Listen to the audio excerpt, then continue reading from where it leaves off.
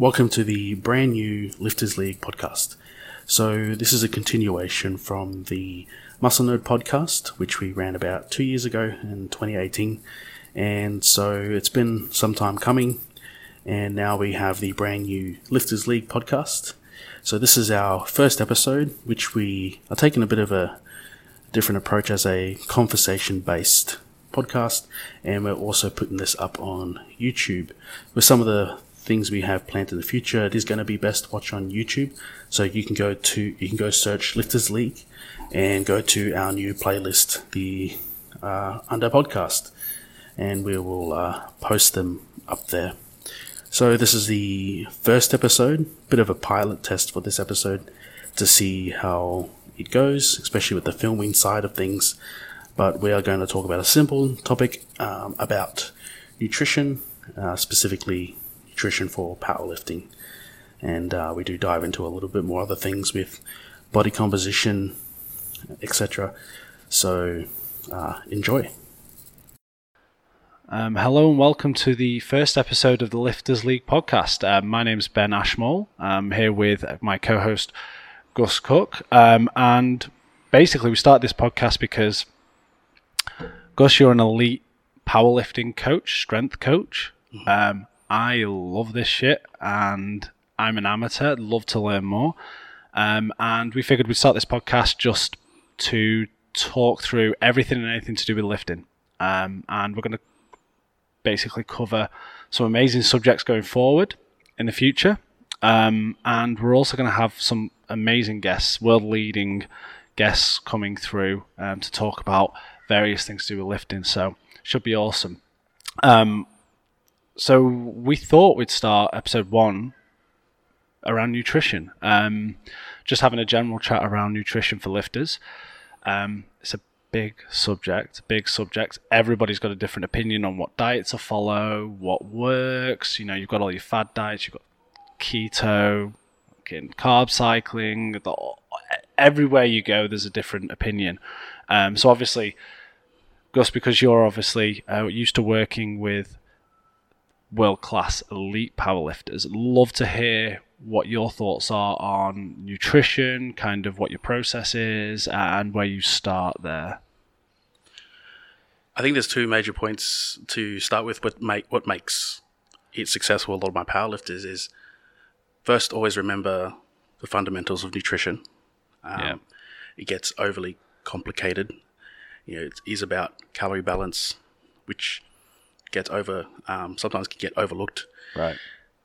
The other thing is starting with, I guess the approach we take is the most holistic approach possible, where we'll start with looking at the things that they're doing with food itself, rather than trying to branch into some sort of crazy supplementation scheme or any sort of special foods. It's basically the simple foods such as meat, rice, vegetables that need to be put into the diet first, and the correct balance of calories and macronutrients.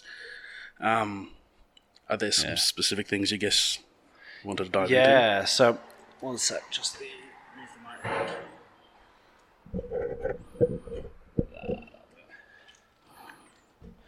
mic. Sorry, we could just keep going. Sorry, a bit of a mic check there. So I think one important thing you mentioned there, and this is not something that most people like to pay attention to, but the calorie balance side of it. I think personally, I've tried everything, right? I've tried everything. I'm a personal researcher, right? So I'm one of those people who go online, spend fucking hours Googling, looking at all the gurus. I think sometimes that's the problem. Sometimes is that it's hard to be your own coach. It's hard to be your own nutritionist. It's hard to see things objectively, and so this comes, I guess, to some of the initial things that we might do with an athlete, is that look at their basically it sounds simple, but let's look at their goal. Yeah. And not only their short-term goal, but their long-term goal and what they want to achieve over their entire career. Because we have a tendency that we become quite reactive with multiple short-term goals over a long-term period. Yeah. So if we have a competition coming up and we want to, let's say in the long term you want a 1,000 kilo total, or Yep. one of the girls wants to hit a 600 kilo total. We can't keep sitting in a direction or be subject to what our weight is at the time or something. So it's quite common that girls would want to stay in a lighter weight class. And same thing with guys. Yep. They want to stay in a lighter weight class, but their training is demanding more muscle growth, which then requires more food. Their training output has to increase, which requires more food.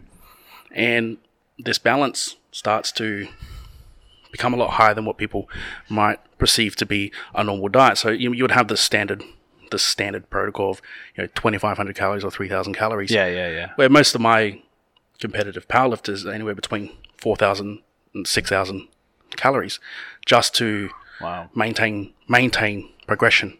Yeah. in Okay. their training. So there's a lot more food that powerlifters need to be eating. Actually, a great example of that is, I guess, I was one of the first, say, strength coaches to introduce nutrition into the powerlifting world. Right. So when I first started as a coach, as a powerlifter, I had a background in bodybuilding. Yeah. Okay. And that led to bringing some science that I learned from sports nutrition into the powerlifting world.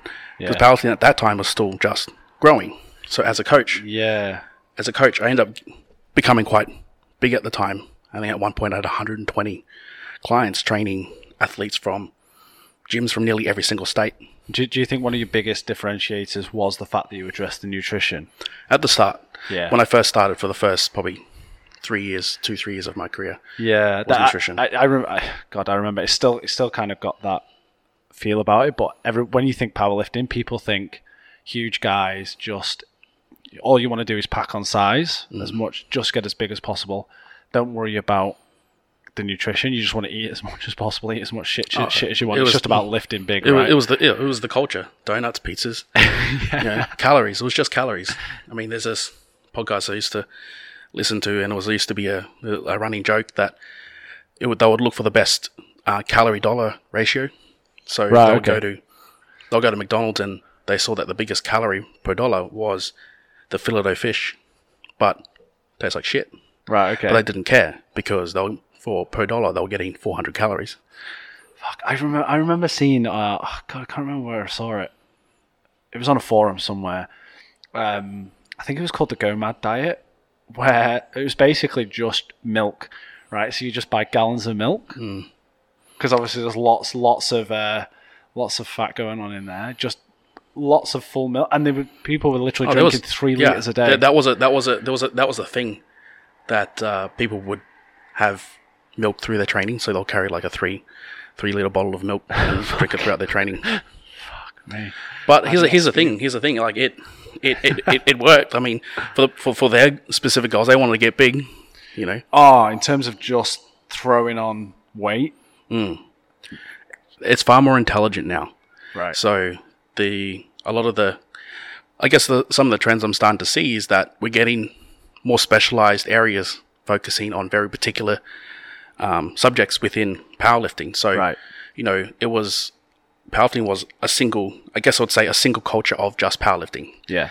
Then you'd see some of the, nutritionists come over, or dietitians come over into that space and improve powerlifting as a sport. Then you'll start to see the physiotherapists and exercise scientists come over to improve the injury prevention of the sport. And this is where the sport has kept developing over time, because we have more specialties coming in to hone in very specific parts of the sport to, accelerate it. And I would say that's kind of the same thing here, is that I've had to improve on all areas, not just powerlifting itself. 100%. So what my question from that in there is, what are the differences nutrition-wise from power? My observation is that a lot of powerlifters get their nutrition mixed up with people. They get it mixed up with the bodybuilding side a lot.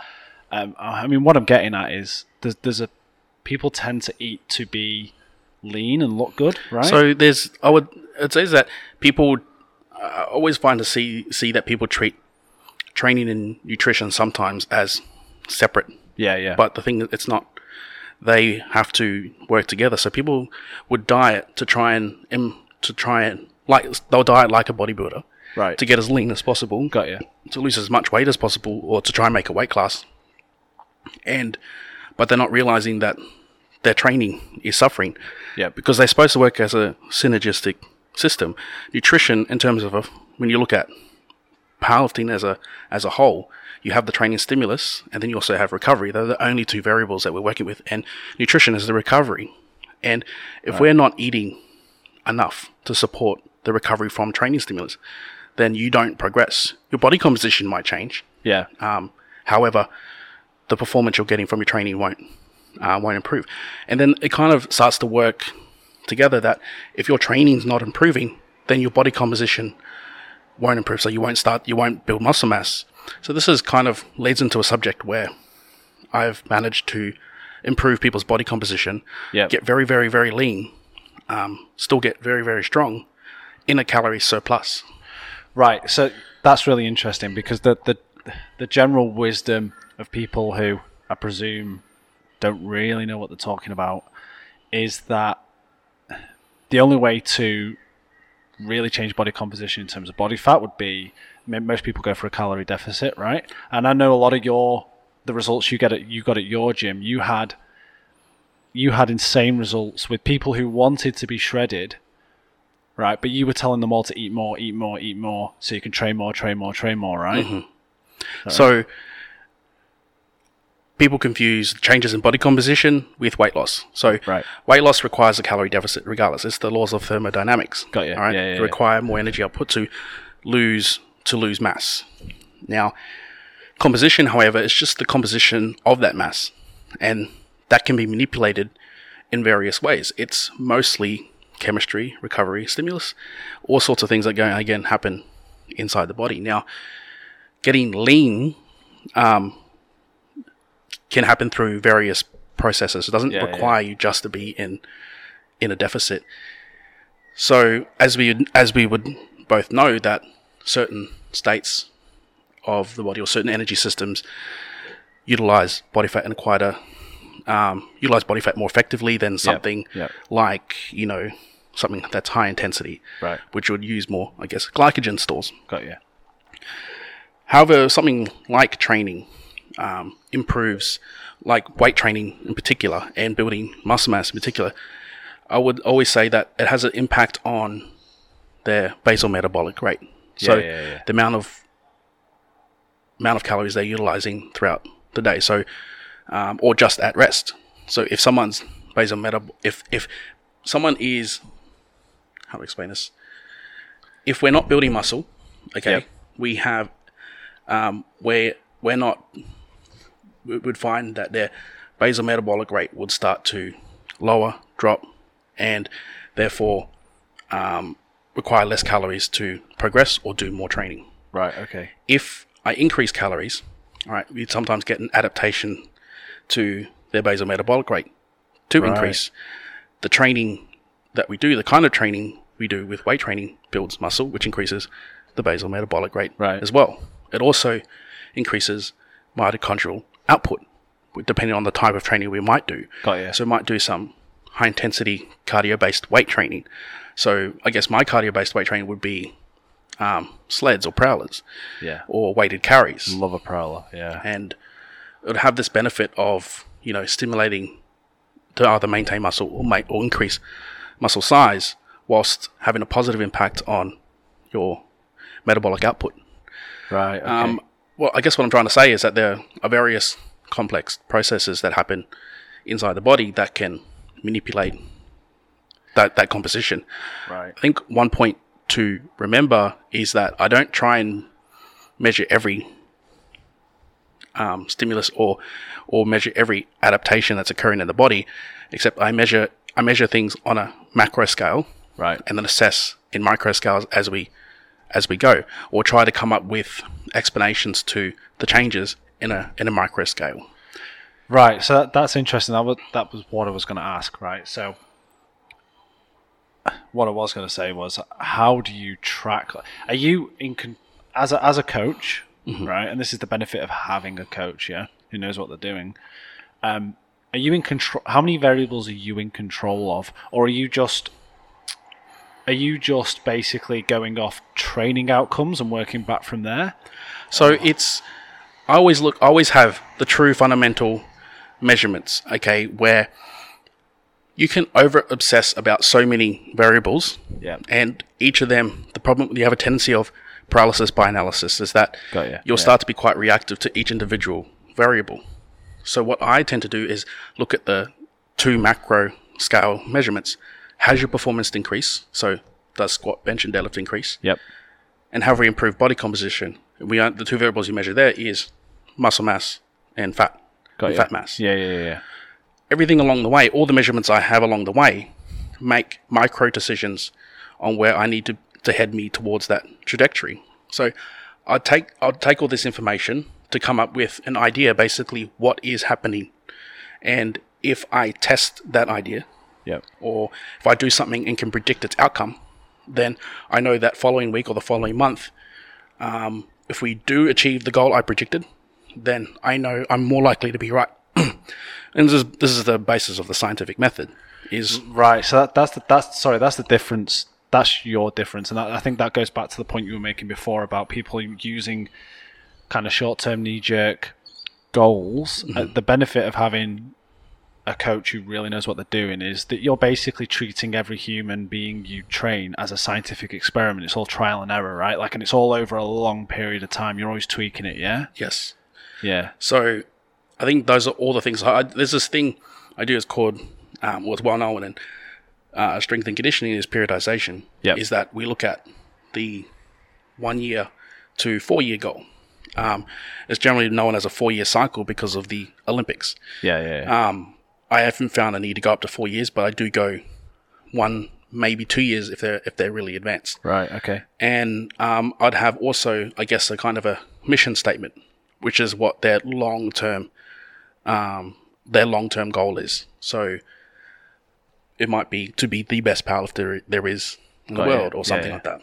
And that should guide every micro decision you make. Is it for that goal or is it against that goal? Right. And so you can start to look at this more objectively when people start saying, "Oh, I want to lose 10 kilos." Why? Is that counterproductive or productive to that long-term goal? Yeah, got you. Because we need to have this constant, whether it can be slow as long as we're heading in the direction we're going. I'll have people who have come to me who've been training for 10 years and still haven't made any more progress than someone who's done this for 1 year. And that's because they're hyper-reactive to everything that they do. They'll increase muscle mass. It's like, oh, I feel fat, I'm going to lose. That is me. That's me. So I'm one of those people. I think I'm not the only one. I think most people are. I train by myself. I've got all my gear in my garage, right? And I'm into all of the science. Yeah. So I went the paralysis by analysis thing, but I change up my routine and my diet. Sometimes it's monthly, right? Because you don't feel. The only time I've ever had significant results, I'm having decent results at the moment, is just adherence and consistency. Because I think a lot of people, that's the other problem, right? That if we circle back to the nutrition, they expect after a month of eating kale that they're just going to be a superhuman, right? And they're going to be completely shredded. But then what happens is what happened with me? So my body reacts really well to keto. I tried it. It worked really well. I lost a load of body fat. My lifting numbers went through the floor. Yes, it fucking sucked. Honestly, it was for training. It was the worst thing. It was the worst thing ever. So what happened was, I got lean, and then I was like, a month later, I was like, fuck, okay, numbers are going down. I'll up the numbers, and then I put on body fat again. It's just like a seesaw thing. There was no consistency in it, So it's like, this is where you have to have the objectivity of someone else to tell you what to do. I can't do my own diet or training. I have to have someone else do it, and I basically switch my mind, change, I guess, what I think in my mind as a coach compared to an athlete. So as a coach, yes, I'm constantly analyzing their progress whilst I'm keeping them focused on the track. So now when it's my turn, when someone's coaching me, I don't look into it. Okay. Right. I become a meathead, and I don't worry about analyzing everything because I know the same thing with my coaches, with my clients or my athletes, is that the sole focus is, with their mindset to training is, well, first being consistent and disciplined with their diet, and that they have good training intent. So they come in with purpose, and they come in to train hard, and not to be over analytical about everything that they're doing, that they're just ticking the basics every single time. Right. Okay. So on that, right, this is the question: have any of your athletes achieved kind of like the magic bullet in terms of diet? Like, are there any that are lifting big and still eating the donuts? And have you ever trained anybody with a objectively bad diet? Yeah, heaps. Right. Okay. So it's, my approach would be different to everyone depending on their goal. Got you. Okay. So, I guess I have two contrasts. I had one client who I prepared for a bodybuilding competition. Right. She won the Victorian State Championships and IFBB. Right. Okay. Wow. The lowest we went is 1,900 calories right into the day of the competition. We got down to 9% body fat. So she was. How much did she weigh? I think she was about 63. Wow. So kilos. 1,900 is not low at all, is it? That's fairly high. Yeah. Or considered comparing to. Yeah. Of course. And so there's the things like, I read a post about this the other day, is that I never let the dogma of bodybuilding methodology to influence decisions I make, which are based off scientific principles. Yeah. And not just scientific principles in terms of being able to, compare to referenced experiments or work, more that I treat each person as an individual and use the scientific principles to kind of come up with my own hypotheses about each individual, and about every step, and looking at every step, doing that every step of the way. So, knowing that you don't have to drop calories to make that progress. So actually, a great story with that is that we got down to 9% at 1,900 calories. Yeah. She also deadlifted 205 kilos, 1 month out from competition. Our sole goal was to maintain strength. You maintain strength, you maintain muscle. Yeah, of course. Now, there was a bit of issues. I mean, with her partner at the time, and he took over her coaching coming into the second competition. He dropped her calories down. Yeah, and she lost conditioning. She didn't have as much fullness and size in her body, and she ended up placing 6th in the next competition. Okay. Right. Even though it was 6 weeks apart, you can improve massively in 6 weeks, but she didn't improve, dropping her calories. Now, you drop calories, performance drops. So this becomes a fine balance between the two.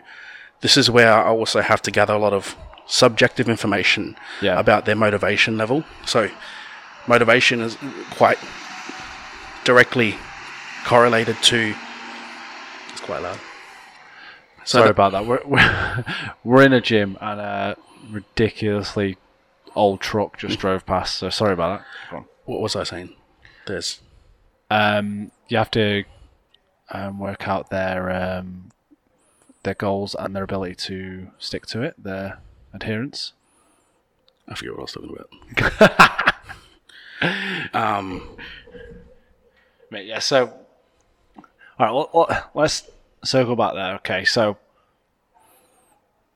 this athlete you were working with dropped calories, okay, which is the traditional, I don't know why it's traditional, but the traditional knowledge of how you make a cut. Yeah, you drop your calories. So that reminds me now. So looking at some of the subjective information, right, such as motivation. Motivation's a big one. Right. So how motivated someone is to come into the gym can be correlated with their ability to recover from something. Got you. So if you're starting to get to a point where training is being overreached, then motivation tends to drop, not on purpose. So a lot of these athletes will still have drive, but then I would say I would have a listen to what their intent is in training or how they're feeling, like their energy levels or their mindset, what they're thinking at the time. And that gives me a bit of information about their recovery. So do I need to, and then what recovery methods can I take? Can I reduce training? Can I increase food?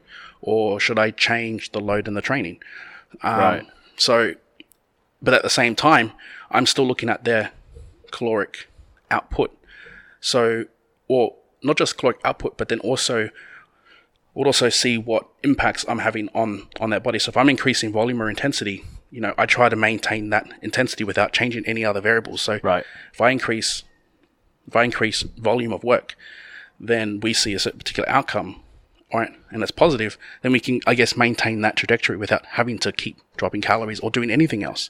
So utilizing other methods to try and manipulate body composition rather than just constantly cutting calories. And you can use a lot of biofeedback to try and understand what decision to make and why that's happening. So that's why that motivation one, it's just one of many you might use. Yeah. But that motivation one tells you what is happening, that you need to improve recovery because of is it overstimulus. Now, you can look at other things as well, as that you might have an overstimulus in training, but there are some things that work on the same what we call the sympathetic nervous system. So we have training that impacts the sympathetic nervous system, but also stress at work. So if their workload's increased but training hasn't changed, then it doesn't make sense that the training is impacting that. So you might focus on, okay, can we reduce the workload or the stress load that you're doing? Yep. So we might start looking at their lifestyle, and then that will start to improve their body composition. So when we come, there's so many things, right? Okay, so many other variables you can look at, and it's not just about calories. And the other big thing is that people want self-satisfaction quickly. So when you're saying that you did that diet for a month, well, I ended up doing it for a few months. So it was weird. Like I got really lean, which was awesome. I'm not naturally a lean person, right? So I felt awesome. I looked pretty good. Training was shit. I was losing body mass. I was losing muscle. But what did you have to do to sustain that? And that becomes the next question. Is that a sustainable approach that you just taken to do that? Yeah. So interesting. It wasn't right. So no. Like you kind of get used to it. Yeah. Right. And by keto, I was just avoiding carbs, just wherever possible. I wasn't particularly loading up on the fat too much. I wasn't like eating sticks of butter or fucking people chugging coconut oil and stuff like that. Wasn't anything like that. I just basically removed carbohydrate from a diet, whether it be any starchy sauce, potatoes, vegetables. So it was just greens, meat. So for you, if you came into me as a client, we'll look at all the small things we can improve. Right? And then just measure its progress within a week. So you can make your significant progress in 1 week, or measurable progress, but you wouldn't be able to visually see what's happening. So that could be just some of the consistency you might be taking day to day, just some of the types of food, some of the calorie dense foods you might be taking. And we look at how that works within your lifestyle. Now, let's say there are times where we might have to go really difficult. Let's say you might go into a keto diet, which I've done with many athletes. Yeah. But you've got to have an action plan coming out. So we have something that creates change, but then we have to have something that creates that new, what's known as kind of that set point. Right. That how do we maintain that body composition? So we start to look at things that will get your body to adapt being leaner, and that's it. I mean, that's it. As soon as I came off it, I yo-yoed like the one thing that happened was because it's not the best thing lifestyle wise, right? Like if I love to eat, I love good wine, love good food. Big part of my relationship with my wife is we go out for meals all the time. It's fucking hard to constantly find a low carb option all the time, right? But then what happens is I've got an addictive personality. When it comes to food, I have a tendency to engorge myself. Like I'm one of those people. If I fall off the truck, right, I fall off fucking hard. I go all the way down, right? So I'll have a piece of chocolate, and the psychology of it is, well, I fucked up now, so I might as well fuck up as much as I possibly can, and then on Monday I'll go back to it kind of thing. So anyway, I fell off the wagon. I was like, oh, I'll give it a shot. I just started smashing all the worst things, and you just yo-yo back the other way. And what happened was, over 6 months, my net gain was 0. I was just back to where I started. I was just lean for 3 months and struggling in terms of lifestyle. And then I was back where I started 3 months later. It's the thing. So you look at some of the... everything that the body wants to do, mentally, physically, how you feel, all of that are signals. That your body is telling you now. For you, it's just emotions that you react to. My job is to look at this more objectively. So if we get in a response of cravings for something or something where you start eating and constantly start to eat, what's the problem here? Okay, and a lot of that is to do with, first, let's say, look at the person's relationship with food. Now, why is that relationship there? You know, we're having this reward relationship that we punish ourselves with food. We get this reward of change in body composition. And when we don't do that, we fail. However, we've got to start looking at this from a different perspective. If we have that tendency, what I tend to do is overfeed the athlete in the first place. And now when we overfeed them with foods that are going to be more beneficial, but they won't start to have as strong cravings, of course, for things. The energy levels will start to increase when they have that piece of chocolate. Generally, they don't want to keep going. They're already quite satisfied or full. Right. The body isn't in demand to want to gain weight or in demand for calories. So with this improved nutrition composition, we get improved training, then we have then our body composition starts to change. A motivational improvement. I mean, there is nothing less motivating than being on a calorie deficit and lifting heavy. It's just, especially if I found it had a massive psychological impact on me, because you just could never hit the weights you should be. So you just, I mean, one of the biggest thing from lifting from me is we all lift for that moment where you hit a personal best or you make an improvement, you add 2.5 kgs or whatever it is. That's kind of what you do it for, right? The constant progression. If you're on a calorie deficit, right, and your training suffers and you feel weak, mate, your motivation is, I was shot. I started skipping days and everything. And that's the feedback you got to listen to. Right, yeah. Why is this happening? And, you know, what are some of the small things we can do to make that change? And it was also the same thing that I do as a coach, is that, you know, I have to feed that client's or that athlete's reward system. Right. You're not going to see results straight away, but how can I get you to have that sort of feedback?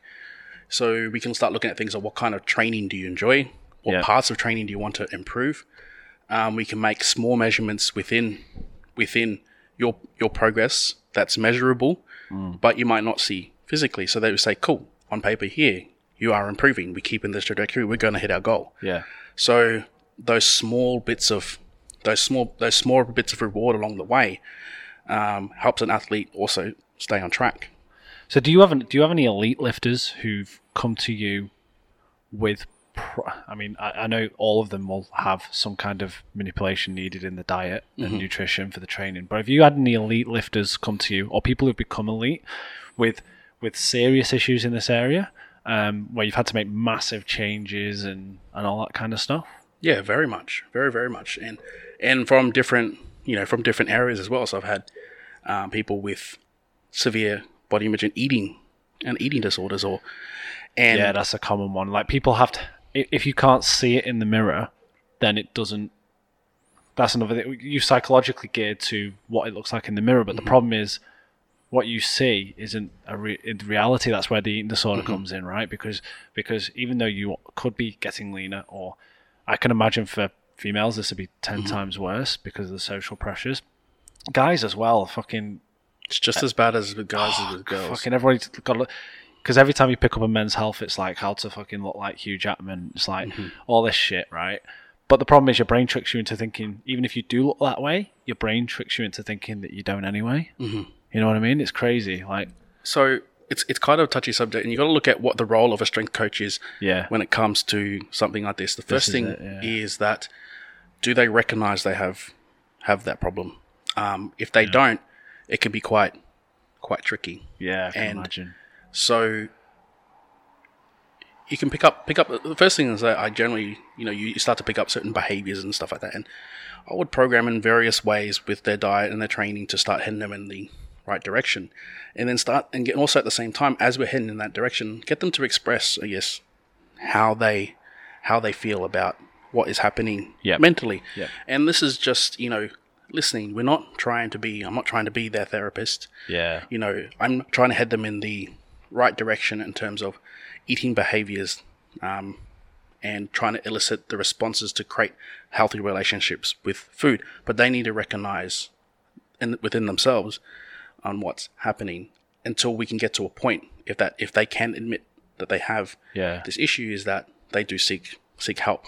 So this is where, you can have these little blurry lines between, what the role of the coach is when it comes to, helping with this. Yeah, I can imagine. Yeah, because lifting and training is a. We're going down a rabbit hole here that's away from elite lifting, but it goes hand in hand. It all goes hand in hand. It's the simple things that you may have. Thing is, elite lifters is no different than training the general population, except they have a different mindset. Got you. And a lot of the trainers I have, a lot of the athletes I have made to elite lifting started with me as someone who was of the general population. Right. So the same principles that I help with the elite is the exact same principles I use with the general population. Yeah, because they work for both, right? Yeah. It's just the method, or the execution is different for each person, and the problems we have to solve is different.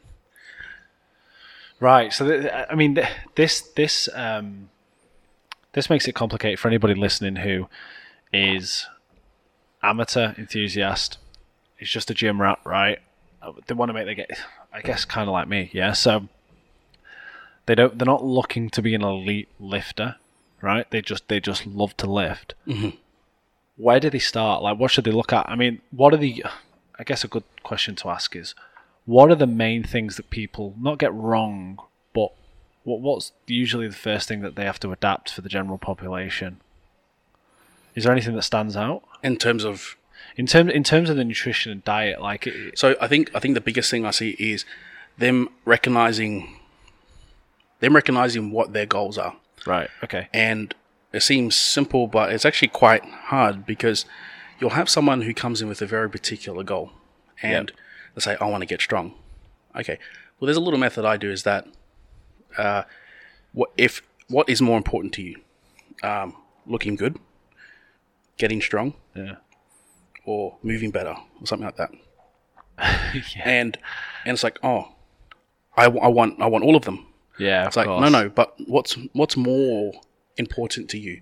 Do you find that most people say they want to be strong, but then after you probe, they really want to look good and be strong at the same time? But it's the look good. Exactly. And then a lot of the times it ends up being that's their major motivation. Got you. They've just seen people who are strong and look good, so they want to get strong. It's like, no, you just want to look good. Now you have another part of that where people are strong, or people want to get strong. I use that same question. They want to be strong, but all their language points to them wanting to look good. So they also need to recognize that too. The method wouldn't change too much. My method will be the same, except some of the prescription and execution of it, and my approach to coaching and what measurements I'm going to take to keep them accountable is going to start to be different. Right, because you can keep them better motivated if you talk in terms of body fat and things like that. Mm-hmm. If you know that that's their main motivation, you're going to obviously reward them on those measurables a little bit more, maybe, than just kind of weightlifted. And I'd just be a little bit more, I guess, a bit more detailed about what's more important. Yeah. So, with a lot of the elite lifters, it's not crazy important to be perfect with your diet, except just being consistent. Yeah, of course. And so, if they're off track, okay, so an athlete from 3 years from now, from day one, is different. So if I give them a diet, they mess up, and then they'll go off splurging or something. It's like, okay, we recognize here's this problem. Here's some tools you can use to address that. And then 2 or 3 years down the track, they have so many tools up their sleeves is that they just know how to stay consistent majority of the time. And if they mess up, they know how to get back on track, or they know how to make the best substitutions, and so on and so forth. So it is not imperative that they are absolutely perfect. They just need to be heading constantly in the right direction. Now, someone with body composition who wants to make extreme rapid changes, okay, so then I need to put more emphasis on their discipline towards that nutrition. Got you. And then start to build a relationship between, extreme dieting for changes and then just general approach to nutrition. So this brings me to my, I guess, another step that I use is that there's a little pyramid. I show people that there are 3 stages to diet. That you have what's called comp prep diet, a diet that make rapid results, and what everyone does. It's all the fads, it's the keto diet, it's the calorie deficit. Then you have, I would say, the middle one, which I tend to call clean eating. I don't like the word clean, but I'll call clean eating, meaning that we'll eat foods that follow, I guess, particular principles, but they're all good, high quality foods. Yeah. Quite interchangeable. We're eating plenty of rice, potatoes, or different types of starchy carbs, different types of meat. We're eating 3, 4, 5 meals a day. They're quite balanced, but we're kind of putting in whatever we want. We have 2 or 3 cheat meals. We have a couple of glasses of wine, but we have respectable principles that we follow that don't get us way off track. And if we do get off track, it's like massively, then we know, okay, it's just one day. Let's get back on track. And then you have the third layer, which is kind of more, okay, so in that clean eating, we can also stick to a training program quite well because we're kind of relatively healthy, still following our calorie intake, basic macro breakdown, have enough protein, etc. Then you got instinctive eating. I would say is the last one, which requires a high level of education. So this is not having a diet, but being quite intuitive with your lifestyle, the way you feel, and your training performance. So you wouldn't have any sort of guide. You just know a lot about nutrition to head in the direction, and you have to master all 3 to be really good. Right, and as an athlete. So this is where the elite athletes, when they get to stage 3, they're basically so used to listening to what their body needs that they can kind of self-administer. Whereas somebody like me doesn't. I'm more trying to work out I'm trying to trick the body sometimes, right? Yeah. I can't interpret the signals properly. Well, you need to know how to move between all 3 constantly. So when it's time to go hard, then you move to comp prep. Right. You move to a stage that's going to create rapid results. Got you. Because then what people think is they have to go to that 100%. And then what do you do with that 100%? When they do, it's like, okay, cool, I'll go back to normal. But your normal eating isn't good. Yeah. Okay, you need to change that so that your instinctive eating, when you're off plan, is a healthy relationship with food, and there's something that is going to maintain that progression. Like how you said, it's like I have one chocolate and I just go out. Yeah. Okay, that is not going to create a successful athlete. No, of course. Okay, or successful changes in composition, because we need to find something that's sustainable, and to be more mentally sustainable, we need to learn how to move between all 3, because the other 3 are quite maintainable, but requires a lot of information. Now, me as a coach, I have to educate them, and they have to learn. It is best learnt through lessons, life lessons. So they'll make these mistakes. I give them tools. They use those tools, and then over time, they develop as an athlete to become better. Right. Okay. So basically, you can have, pardon the pun, but you can have your cake and eat it. Like, basically, you can eat cheat meals. You can eat shit, but as long as you are smart with it, cycle it properly, and move through the stages when you need to in link with the training, you're okay. The problem is that people go, I know that there's probably a problem with a lot of people going all in on the crazy fad diets, long period of time, completely unsustainable mentally, and physically, and then I know a lot of people who just don't eat carbohydrates. Like they just haven't for like a decade. They're just always in that, and they're terrified to kind of come away from it. That can't be good. It really, there's so much things. I would say everything depends. There are small pockets. There are outliners, but well, those are the people we all tend to kind of look to and go, oh, well, I want to be like that person. It's like, well, that person gets out of bed at 10% body fat. You know that kind. I mean, that's the obvious example that everybody sees. This is why everything's individualized. 100%, yeah. And how we know what to do, and actually there's going to be a podcast for later, is that profiling that we may use. Right, yeah. We need to put people in various categories, and in those categories we get an idea about the method. Regardless of those profiles, though, it is still being responsive to the scientific method. Yeah. You know, if we're having more carbohydrates and that doesn't elicit a great response, that person might not be very, very well responds to carbohydrates. Cool. And they may need to be at immediate. So myself, I don't respond to high carbohydrates. Right. I find, I can perform quite well between, 350, 400 grams of carbs, where I have some of my other clients on about 600 grams of carbs before they start to make progress. Different body types. He will have trouble putting on mass, where I don't. I have no problems putting on size.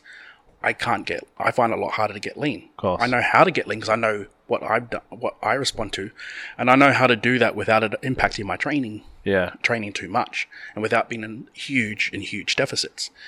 It's that, again, for me, that's been trial and error, and that's been something that I've had to put experiments on myself. And your motivator, just to go back to the 3 motivations, yours is strength, right? Yeah. Yeah. So that's the other thing. Psychologically, you're not desperate to be lean anyway. No. So it's just kind of a balance thing. For me, it's just not being massively out of shape. Yeah.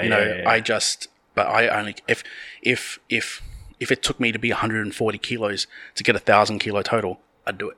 Yeah. And I've done that many times. I think I got up to 138 kilos, and my sole purpose was to hit the 900 kilo total. Okay. Didn't quite make it that comp, but I would have come close if I didn't miss a few of those lifts. And was that a healthy thing to do? No, it was highly specific for that goal. I've also realized, being that heavy, that there is a diminishing return to just being heavy. Yeah. So, okay. I can perform better. I'll have different better leverages for lifting with certain body composition. So now I'm motivated by improving my leverages. So I'm going to now reduce my body fat. So in terms of the science of the lifts themselves, the mechanics change if the weight changes. I never thought of that. But that's what I mean. People are just obsessed with, if I'm bigger, I'll lift bigger. It's not always the case. Right. So what are your... Here's an interesting one. What are your thoughts on eating windows? So there's more and more traction gaining with intermittent fasting now. I actually found I had pretty good results just basically waiting off till lunch and just having all my calories in the afternoon. It always comes back to the same principles, as that people will end up having more controlled caloric intake when there's intermittent fasting. Because there's only a smaller window to eat. So they're basically, it's not the intermittent fasting part of it. It's just that they happen to eat less because of the eating window. Yeah. So I have experimented a lot with this, and first, I think intermittent fasting can work for some people in terms of improving body composition. Yeah. If I have someone on quite low calories, we might do intermittent fasting, but not intermittent fasting in terms of that intermittent fasting makes progress, except I just shorten their window of eating so they don't have, they're not just having 200 calories or 300 calories per meal over 6 meals. They prefer to have a big meal. So it really does depend on that individual. However, I have seen results on long periods of intermittent fasting where there are only very short windows of eating, yet the average calories over a week are the same. So I've done some fasting protocols with people where we look at some of the windows over a week. So they can be quite difficult. So you might have up to 20 hours, even up to 30 hours. Yeah. Wow. Okay. Of not eating. I don't recommend this, especially for performance. Yeah. But there are I've seen some benefits in terms of increasing insulin sensitivity.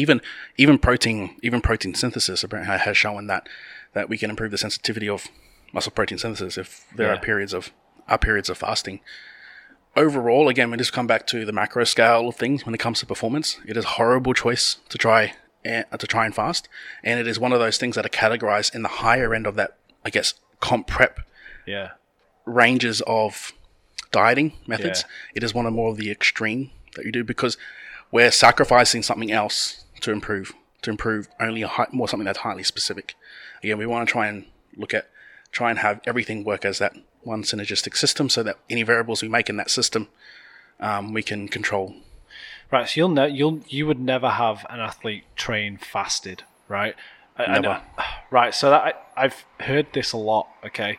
Apparently, there's a subreddit on Reddit called Keto Gains, right? Mm-hmm. Which I find ridiculous, because I could never gain anything on keto. No. But one of the principles is you train 5 a.m., 6 a.m., and you train fasted, and then a lot of people then extend that window and eat at midday afterwards. I think the principles behind this is they're trying to manipulate various biochemistry or certain chemistry in the body that, in a fasted state, that they're utilizing more fats. In keto, we no longer use glycogen. We're breaking down fatty acids to create ketones. Yeah. And so, in the state that we're breaking down more body fat within these time frames, so at this certain period, we're utilizing more calories by training, and so that we utilize more body fat for energy. Now, however, the overall effect is still, really, the mathematics behind it is still the same. We're still just in a deficit, regardless of whether you did that or not. And then at the end of the day, you decide to eat in the calorie surplus in that 4-hour period. You're not going to lose body fat.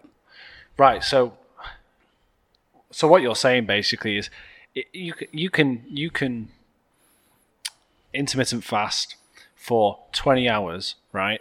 And basically, for your long-term goals, if you train immediately after your meal or in the fasted state, it doesn't really make a difference. No. So the mathematics would show that, but you'll lift less when you're fasted, right? Like, exactly. You're sacrificing performance for a small biochemistry gain. Right. And so, okay, what's the reward and loss on this? So if we eat carbohydrates before we train, we're more likely to improve our performance in that training. Yeah. Right. Because we're going to have access to, if our blood sugars are high, all right, we have better access to that glucose to recover from sets and increase that performance. Mm. Now, what is the long-term benefits, or what is the immediate benefits of being able to have improved training? So it's like, okay, we're going to have increased metabolic output. We're going to improve strength, because we're going to have adaptation from that. We could improve muscle mass. Improving muscle mass will increase basal metabolic rate, which could lead to a higher thermic output to burn more body fat. So it depends on what approach people are looking for, that quick, immediate gain within that time frame, rather than looking at the long-term benefits of weight training. And in the end, you want to build a machine that burns fat, builds muscle, and gets strong. Yeah. And when you eat nothing and train, you're training to be weak. You're that's a good point, right? Like, your body. I think one lesson I've learned is your body kind of adapts to the whole rather than the micro. So this is the point where if you're 90% of your meals are excellent and 10% aren't, it's going to adapt to the 90. It's more about the consistency. Mm-hmm. I mean, my experience with training fast is interesting.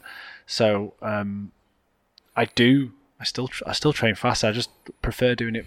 It's more like a timing thing, life-wise for me. Mm-hmm. If I don't do it first thing in the morning, I don't train. Mm-hmm. I can't seem to. Shit adds up through the day, through work or whatever, and by the time I get home, I've got nothing left in the tank, and I'm like, I can't be bothered, So if I do it as soon as I get up, my adherence is better. But if I tend to lift to a heavy triple, right?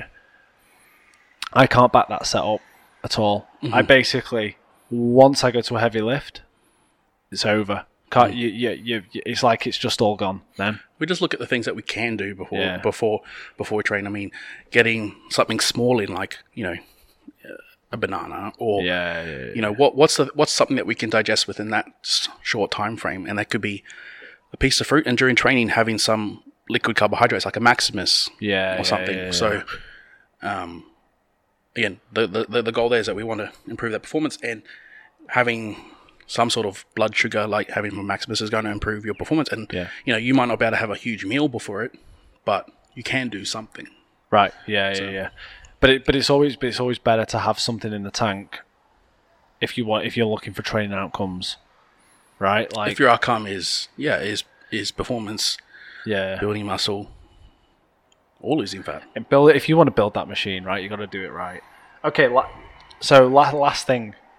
We've gone a little while. So the last thing I want to address is hydration, right? Mm-hmm. So it's the one thing when I was studying. So I studied applied sports science. This was, when was this? Like 12 years ago, right? But it was more a course to work with elite athletes who are, Olympics, kind of like sprinters, pole vaults or whatever, or team sport athletes. So it wasn't.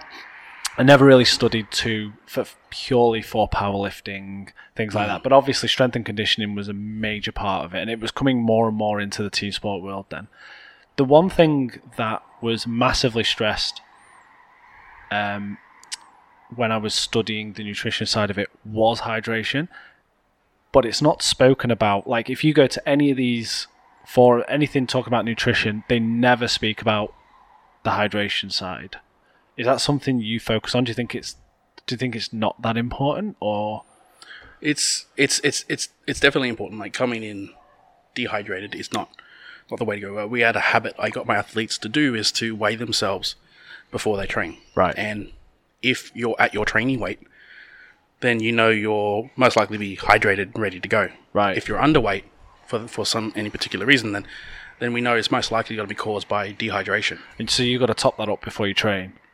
Yeah. So that's, I guess the standard protocol for that is they usually normally have about 600 mils, about 60 minutes before they train with some sort of electrolyte, salts, or carbohydrates. Yep. And that should be enough to start getting you hydrated, or start the process whilst you start drinking some more water, electrolytes and stuff during training. Yeah. But for each individual, it really is dependent on the individual themselves. Being consistent is key here. Yeah.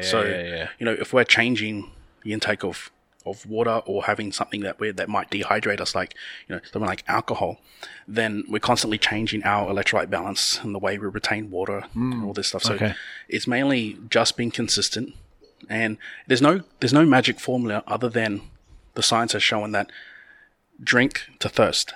There's two things: have access to water and drink to thirst.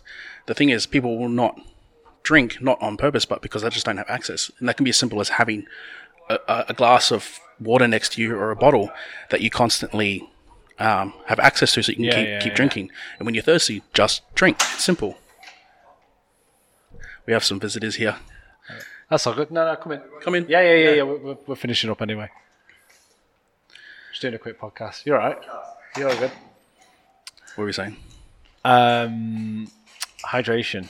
Yeah, so I hear a lot of bullshit around 3 litres a day, 2 litres a day. There's all these like magic numbers thrown around. The other thing is people tend to not drink water, right? Actually, think about this. Like, a lot of that stuff is actually motivated by companies who sell hydration supplements, such as Hydrolite or Gatorade and stuff. So it's like you have to drink this much over a certain period of time. It's so they drink more of their product, right? But no matter how much you try to fix that, or try to find this magic formula, thirst is your best indicator.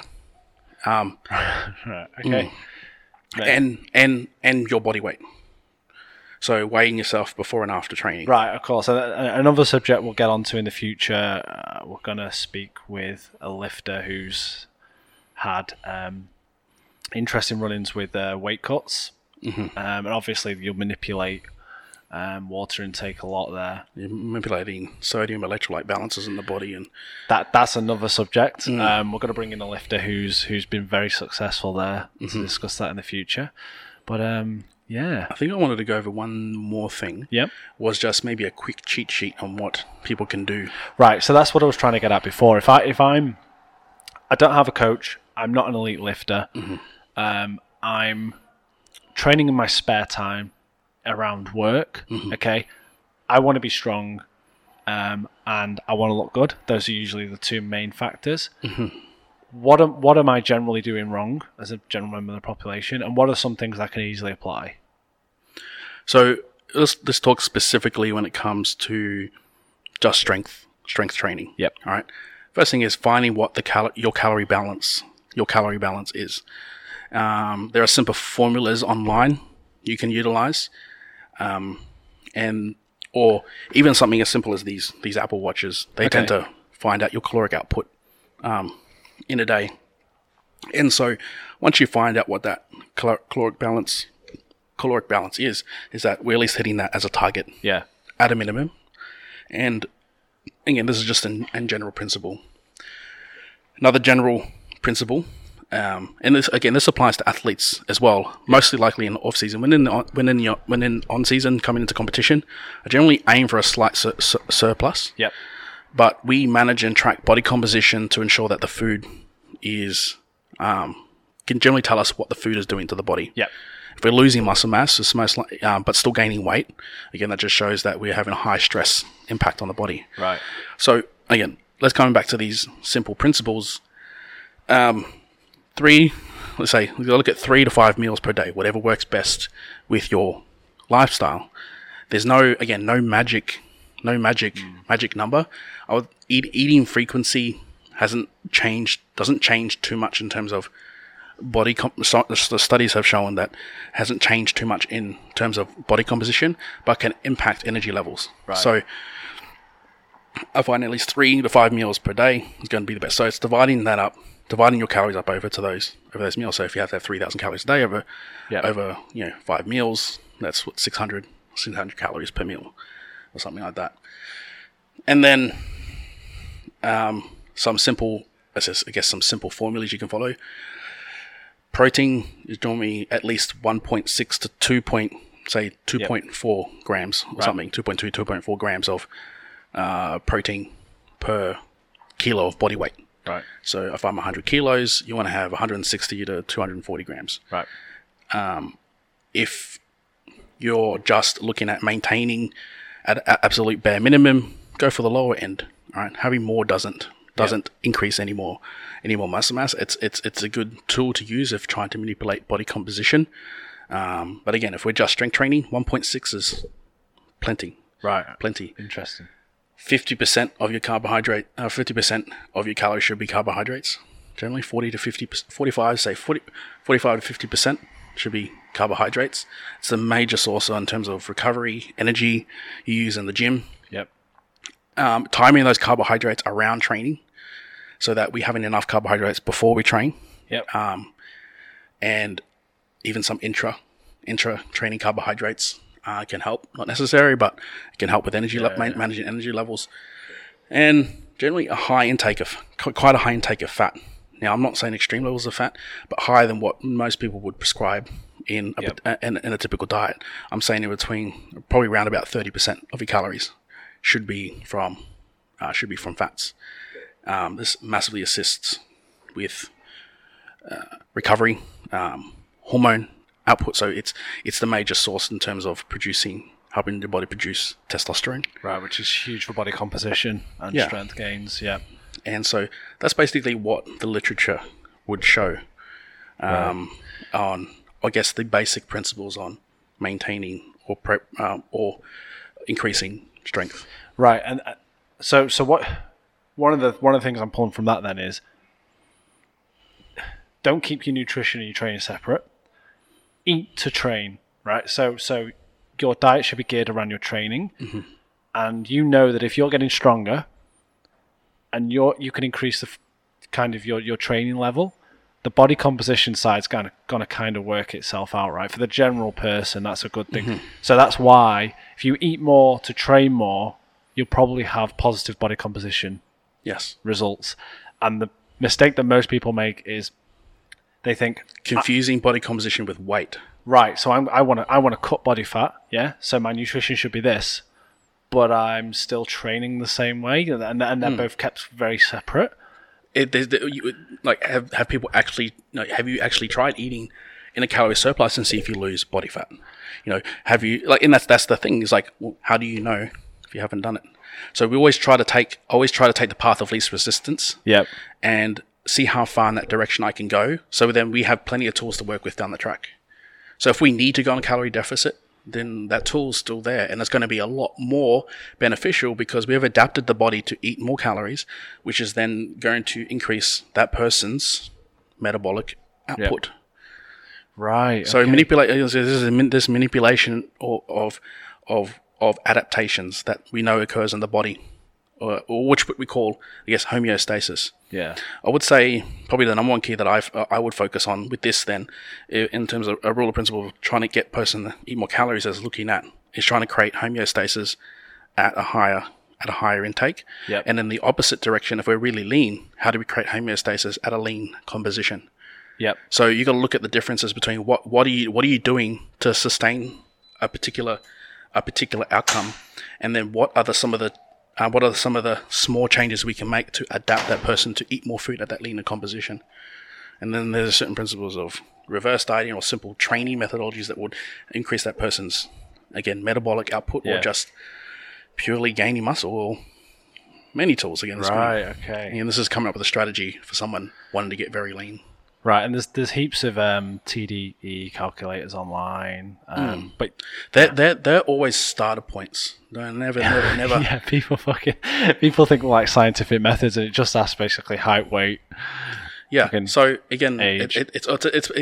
That's based off a large population study, and we've just extrapolated that data to an individual. Yep. The thing is, you can't apply a broad a one fits all for one person. It's a starting point because the research has shown that, okay, these group of people on average need this much calories for this amount of output, but a single person's different. So you can use that as a starting point, but I actually have a tendency, not me personally, so for everyone else, that's a good starting point. For me, I actually try and break down each part. So I actually look at all their activity throughout the day, how much training they're doing, and how much food they're doing, having, and then what do I need to change from point A that they're doing now to make some sort of change in the right direction. Right. So instead of just going hardcore into something. 100%. So what you're saying is, instead of coming out of nowhere with a number, completely changing your diet, completely changing your training, you look at what they do, what they eat, and what they do during training.